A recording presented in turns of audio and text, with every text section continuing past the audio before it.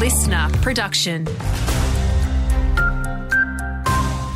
Good morning, it's Andrew Shaw with your local news briefing. It's been a treacherous weekend on border roads, with 2 people sadly losing their lives in separate incidents. The first incident on Friday evening saw a motorcyclist lose control on Wodonga Beechworth Road. Sadly, the rider died at the scene. The second incident at Colindina, west of Corowa on Saturday morning, reportedly saw a vehicle leave Spring Drive and hit a tree, the driver also dying at the scene. Police are investigating both deaths, with any witnesses asked to call Crime Stoppers.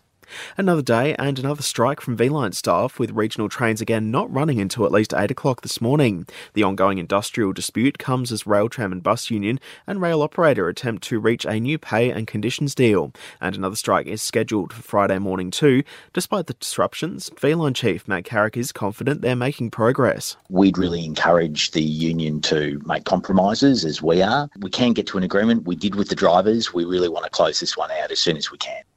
A bushfire at Monument Hill in Albury on Saturday night is being treated as suspicious. The blaze was quickly brought under control by emergency crews late on Saturday night, with anyone who witnessed anything suspicious asked to call Albury Police or Crime Stoppers. And yesterday's final running of the City to City Run Walk between Albury and Wodonga proved a major success, with $160,000 raised. Hundreds turned out for the big day yesterday. All donations are going to contribute to medical devices and equipment for women's health around the region. Over the last 10 years, the event's raised more than $1 million. Let's check the latest in sport now, and another big weekend of provincial cricket action just a couple of weeks out from the beginning of finals. Belvoir has always proved their mettle, taking down North Albury with ease, setting a 270-run target. North made a strong effort but were bowled out for 195. Elsewhere, Lavington overcame St Pat's and the Raiders proved too much for Barranduda.